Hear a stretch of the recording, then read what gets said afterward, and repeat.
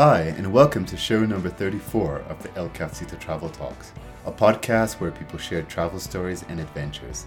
My name is Tony Lloyd, and I'm your host. In today's show, I talk with my guest about how he decided to relocate to Cuenca, Ecuador, after the pandemic changed his life around. But before we start, I'd like to thank all the people who've donated so far to this program. And if you're someone who would like to donate, please take a look at the podcast notes to see how you could do so.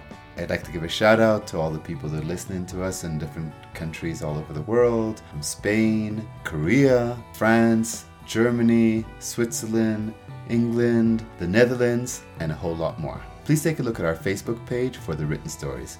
And if you're someone who likes to write or have an idea for a future show, please send an email to elcafecitotraveltalks@gmail.com. For any comments or suggestions that you might have on how to improve on the show, please send me an email at that same address, which is elcafecitotraveltalks@gmail.com. Don't forget to subscribe so that you get all the updates as soon as the new shows come in. And leave reviews, hopefully if they're 5 over 5, so others could also enjoy in this program. This episode was recorded live here at the rooftop of the El Cafecito, so you'll hear some background noise from the plaza down below. Also, it's a space that we're currently developing into a co-working space for all the travel nomads out there that are looking to come to Cuenca, where you could enjoy a great view of the city of Cuenca while sharing ideas with other digital nomads. For now, I invite you to get yourself a cup of tea or a coffee and enjoy today's show. My name is Caspian, and I am now living in Cuenca, Ecuador, for an undetermined amount of time. Okay. And Caspian, how did you end up in Cuenca? I took an airplane. Okay. No, most of us did. Yeah, no. So when the pandemic hit, everything in my life kind of ended at once. Everything resolved in a manner of speaking. I didn't have a job. My housing situation changed. My dog died. It was just kind of like I didn't really know what was going to come next. My life became pretty instantly a blank slate, a clean canvas, and I knew I wanted to paint something on that canvas that I hadn't painted before, and had always been curious about Ecuador, but never really considered it until it became an option for me. Like everything else was done, so why not? Why not? Okay. Yeah. And in Ecuador, how was maybe some of the first times you'd heard about it? You said you'd been curious. How did that curiosity come about? The Galapagos Islands are, famous the world over, and I think that was maybe my first introduction to the country. But my father had subscribed to International Travel Magazine, and Ecuador was a place that he had often talked about wanting to travel to. Yeah, so that was kind of, I already knew a little bit about Ecuador from that, but I think also I'm generally a geography geek, and I like knowing where other parts of the world are, and what people live there, and what it's like and what they're doing there. Yeah. So, so Ecuador wasn't like, where in the world is this place? I knew where it was at, and Okay. Well, how did your initial desire to travel come about? My whole life, I've been curious about people who have different stories, different background, different experiences than I've had. It's kind of been something that I guess has made me sort of a xenophile, just interested in people who have a different way of seeing the world. Every language is different set of colors to paint the air with, and so I've always been curious. I remember when I was like 8 or 9, there were a couple of young teenage girls from Russia who had been taken in by a family on my street. This was, I think, my first real exposure to, trying to talk to somebody who didn't speak the same language as me. And I just remember talking to them in English and them not understanding me and telling me, words back that I didn't understand, and it sounded so different. That combined with the movie An American Tail that I watched as a kid really made me curious about going to other places. The story An American Tail it's a cartoon feature of this mouse who travels from Russia to the United States. I remember as a kid watching it and being more curious about where he came from than where he was going. That's interesting. Yeah. As a child, did your family travel at all, or where did you start to travel? My family, travel I think for anybody is a privilege, and I get that there there's always some financial cost associated with that, and some people travel is something they're able to make happen in their life, and others not.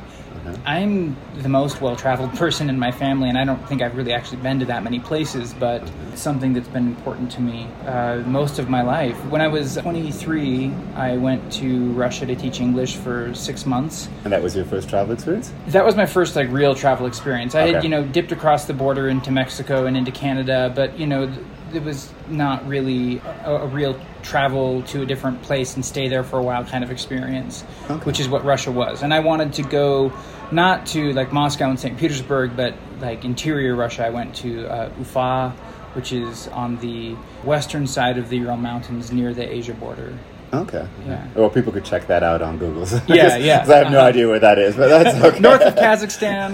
Kazakhstan, I've heard of, yes, definitely. Yeah, almost to Central Asia, yeah. Okay, and before this trip to Ecuador, what were you doing? My professional background is in conflict resolution, mediation work, and I studied that at Portland State University in the United States. Got a mentorship through a local nonprofit organization called Resolutions Northwest, where I learned actually contextualized mediation. And that mentorship launched me into working for Airbnb, and that was an amazing job. I had never really had a job that I loved before until I started working there. And frankly, everybody that I worked with loved what they were doing too. Oh, good. Some points for Airbnb then. Yeah. The pandemic, crushed a lot of the Airbnb infrastructure, as it did for, travel the world over for the hospitality industry. But it was phenomenal work environment. They took such good care of us. My department, we dealt with anything that was that went really wrong. Okay. So give us an example of just maybe a dispute between a host and a guest over something. Somebody a lot of times when somebody takes their hosting business really seriously, the host feels that the guest has disrespected them in some way. It feels really personal. And so a lot of times these personality conflicts could emerge. Sometimes it boiled down to money. The guest pays their fee and the host gets, compensated for the work that they've done.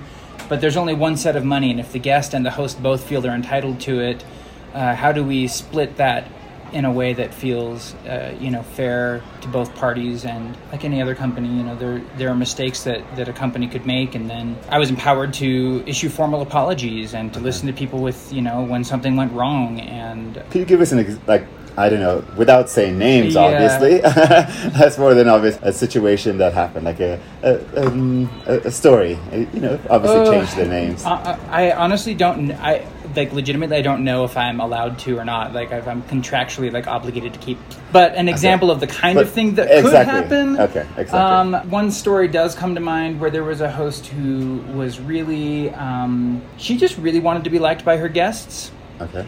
And the guest just really wanted some privacy. And this host was, asserting herself, we should have wine together and let me do this and that. And that just kind of started to produce a bigger and bigger conflict. The guests also had some complaints that the place wasn't clean enough, which offended the host. And the host came back and, being third party to the reservation all the time, I never knew what really happened. Somebody could take photographs and this is what it looked like. And, but we never knew what really happened. But in mediation, it can get really easy to get lost in those weeds of the details, and I have proof. And at the end of the day, I think all of us have similar emotional needs. Sometimes it was just being heard or recognized for what was being provided or what didn't go right. I guess it's being able to delve into listening and apologizing or recognizing what somebody's deeper emotional needs are. Practicing that every day at Airbnb was what I loved. Okay. That was what I loved. And I was supported in doing that. And sometimes, money, issuing a refund or something like that is proof that did take your concern seriously. And I was empowered to do those kinds of things when necessary. So. Okay. And or there are times, obviously, that were not only always bad situations, but maybe a good situation. Oh yeah, absolutely. Okay. My department existed because problems exist. Customer service in any company exists because problems exist. But I think the one thing that everybody in my office really believed in was travel, and the company supported us in. They gave us a travel credit that we could use to actually use the product that we were working for. When you would hear stories about a host and a guest that had really connected and had like a transformative experience through that, it was really, really rewarding. Sometimes I would be talking to a host just about an account issue of sorts or whatever, but in the process, as they were talking to me, they wanted to share something about what their hosting experience and journey had been like. Friends that they had made along the way that they were still in touch with. That's like the heart of what Airbnb's product was about. Okay. So at least while I worked there, that was what I got to experience and witness. And so right now, okay, the whole tourism industry at this current moment is hit very hard. Here at the hostel, we're like with one guest right now. It's just hit very hard completely. I've heard a few weeks ago things like companies like Airbnb that went down really low, that they're considered to be the first ones to be that will reestablish. What are your thoughts on that? Well, the reason why people say they're the first ones to be reestablished is because people are afraid of going into hotels and they'd rather go into a private space where they're not dealing with the possibility of being cross-contaminated by other people that are in the hotel. Do you have any particular thoughts on that? When I first arrived in Ecuador myself, I stayed in hostels. Okay. I'm renting an apartment now on Airbnb. Okay. One thing that I do think that, Airbnb has explicitly stated this in news releases and stuff, that travel will resume, and when it does, it will look different.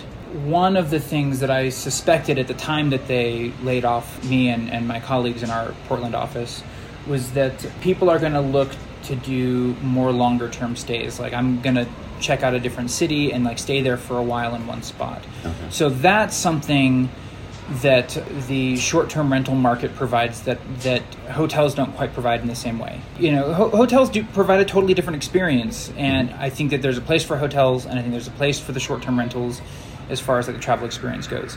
One thing that I did notice on the website shortly after I was let go is that they now have a feature where you can search for month-long stays or more, and that's built into built into the website there. And that was how I found the place that I'm currently staying in, is that the host only accepts 30 days or more for a guest to stay there. And I think a lot of hosts are doing that as well. Okay. Yourself, you are here now in Cuenca, and you're staying at the Airbnb. How are you adapting to life here in Cuenca? What are some of the things, like for people who are thinking, maybe I want to come to Cuenca also? Okay. I tried out a few different places. I was first in Guayaquil, and I didn't venture out a whole lot because, again, it's pandemic, and I don't really see myself as a traditional tourist right now because tourist places are closed and the pandemic is still a reality. So Guayaquil is just a big concrete city, lots and lots of people, and after a couple weeks there, I was like, I need to try something else. I went to Quito, and Quito is unspeakably beautiful. Really, really loved Quito. But I wanted to also check out Cuenca. And ultimately, the reason why I settled on staying a little longer in Cuenca is because it feels a little safer, it's a little quieter, and it feels more supportive for that ideal of I'm just quietly living my life than kind of in a bigger metropolis that you would find in Guayaquil or Quito. Question might enter in several people's minds. It's like, are you finding the things that you would find in the U.S. here? I didn't come here to look for things that I would find in the U.S. Okay, that's a fair way to answer the question. That being said, like, there have been moments where I thought I was getting one thing and got another. So, for example, pizza. In my mind, like, pizza is pizza. But here it's a little different. They don't really use a whole lot of red sauce on it, if any at all. I've had some pizza in Ecuador that was just bread with melted cheese. Okay. And food and food culture is different everywhere. And I think if a person goes to travel abroad somewhere and they're expecting to find all of the comforts of home, they're going to be disappointed. You travel to a different place to have different experiences. Totally agree. And some of those experiences might lead to disappointment. So whenever you are eating international cuisine that is being hosted in a country that cuisine is not from, such as if here in Ecuador, if I go to a Chinese restaurant, I shouldn't expect to have authentic Chinese food.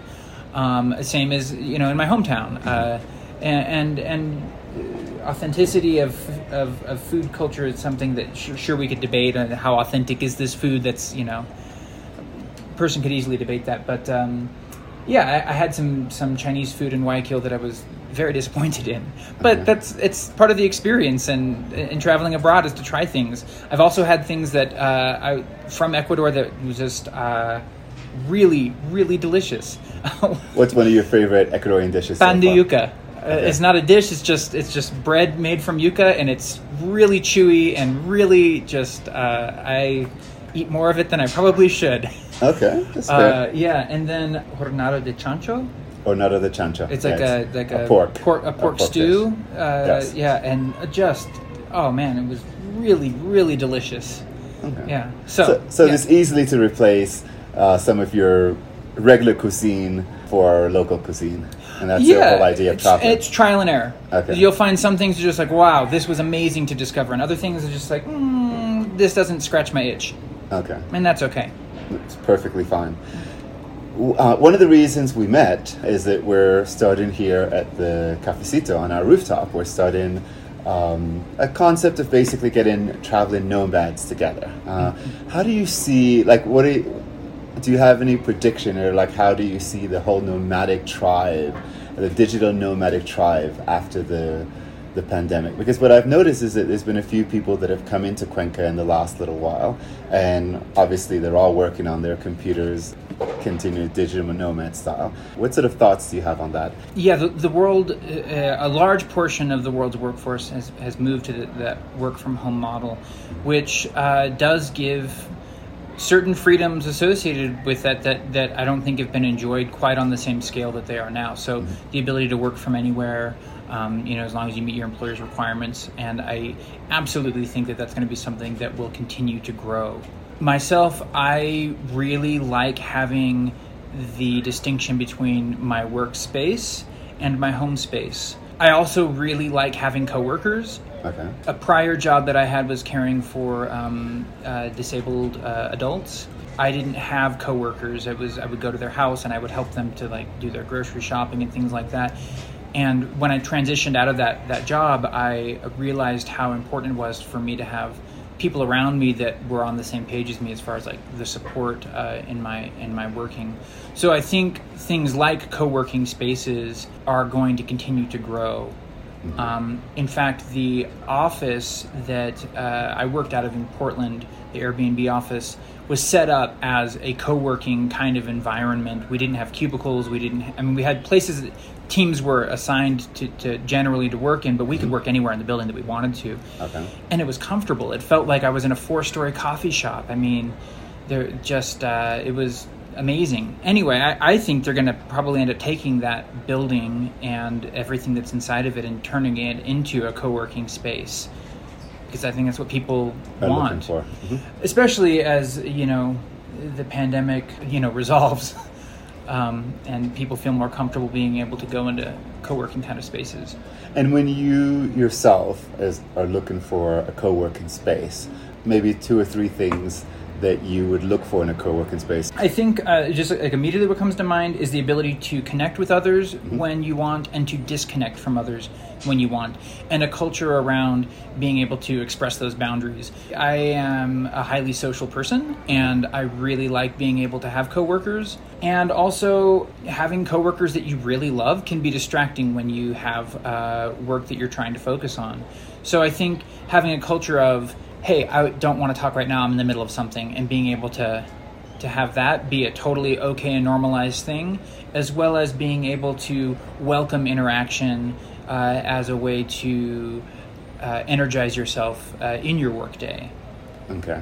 So John Smith is listening to us right now, and he's thinking, is this for me? Could I go off to another country and then get myself an apartment also and join one of these co-working spaces? What would you say to John? I'll tell you this. When I was first just kind of reckoning with the reality that my life had become a blank canvas, and I realized I could travel abroad if I wanted to and live somewhere else for a while, the prospects were scary of just getting rid of everything that I've loved and just whittling it down to a suitcase.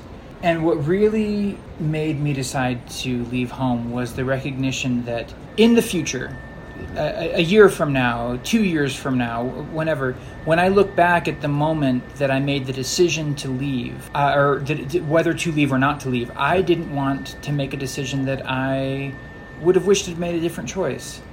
Okay. I don't know if that makes sense. Kind of wordy the way I phrase that, but it's sort of like it's better to do it than to regret it. Yeah, just I always wondering what would have happened if I had, if I had actually done it, and because what was going on in my hometown was predictable. Mm-hmm. It was, it was the norm, and I loved it. And I also said goodbye to it. Okay. And so, but I only have this life to live right now, and I want to see things I haven't seen before. I want to be in places that challenge my paradigm. If I believe things that are false, they deserve to be broken. And one great way to do that is to expose yourself to the reality of different lives, different people. No, sounds very good. So what do your friends and family, what do they say about the idea that you wanted to move away to Ecuador during this time period, of Corona and all that? What did they have to say? What did people around you have to say about the move that you made? Some people think, oh, you're so brave. Mm-hmm. And honestly, I think it takes more courage to stay, I don't know, courage, if that's the right word, it's more work. It's harder to stay put, I think, for me anyways. If I was to stay in my hometown, it would have been much more difficult. In what sense? In the sense, first of all, everything, the political turmoil that's going on back in the United States. Okay. So that's one thing. Also, the pandemic is totally unchecked in the United States right now. Okay. Here in Ecuador, it's not politicized. You go outside, people wear their masks. You go into a business, they spray your hands with alcohol. There's no perfect way to deal with a pandemic, but, the people here are trying. And in the United States, there's been a lot of conflict about the reality of whether or not it's really a thing. And, it's just the pandemic has become a divisive topic there. So from that perspective, it's easier to be here, I think, because it's not a divisive topic. Unlike the note of conspiracy theories, and I don't want to dive into a whole thing on that, yeah. But I would rather be fooled into wearing a mask and to using rubbing alcohol for a fake pandemic than to be spreading a disease that could have really detrimental effects on whole communities and economies. Very good point. Mother, father, other relatives were like, okay, that's... They're like, we understand why you want to do this, okay. It was just, some people have said that I'm brave for doing it, but I don't know if bravery is the word that I associate with myself in doing it. Just craving something different than I've ever experienced. I don't know. Seeking the unknown. Looking for the path that just opens on its own. Okay. Sounds. We've talked about several times on the show of the idea that there's a whole group of people out there calling you, and you're being called, and so you're now one of the others that are on the other side. Yeah. No, the end of July, I was on a camping trip in the Cascade Mountains in Oregon with some friends near Brighton Bush Hot Springs Resort, which has now been burned to the ground. Wow. Oh, because of all the fires. Wildfires. Yes. Okay. Yeah, really, really tragic. But I was out there camping. I was talking to a friend of mine, and just like, I was looking at flights, and to fly from Portland to Guayaquil is $140 one way. Uh-huh. I think I'm going to go to Ecuador. And my friend, she was like, well, I've been looking at going to Vietnam, but it's kind of a mess there right now. And, maybe I'll go to Ecuador too. And she's also here in Cuenca now. So maybe we'll have her on the next show. Okay. Yeah, she's great. Yeah, she and her partner, he just arrived a week ago. So now he's here too. So I'll look forward to having them on. So maybe people are calling other people, the international we're being travel brought over. Okay, well, thank you for spending the time sitting down and talking with me. It was a short notice. We literally just met a few hours ago, and so it was nice chatting with you. And then hopefully you enjoy the rest of your time here in Cuenca, and maybe we'll have you on again another time. Yeah, thank you. It's been a pleasure. Thank you for listening in. Hope you enjoyed today's show. If you'd like to get a hold of Caspian, please take a look at the podcast notes to see how you could do so. Also in the podcast notes are information on how you could donate to the show. All contributions will be gratefully appreciated. Please take a look at our Facebook page to see the written stories. If you're someone that likes to write or have an idea for a future show, please send us an email to elcafcitatraveltalks@gmail.com. Any questions or comments or improvements for the show, also send an email to that same address, which is elcafcitatraveltalks@gmail.com. As always, I look forward to seeing you one day here in the El Cafecito in Cuenca. If you're someone that's here and you would like to come and look at our co-working space on our rooftop with a perfect view of Cuenca, you're welcome to stop by any Tuesday or Thursday, or send us an email to find out some more information. All the best for now, and please stay safe.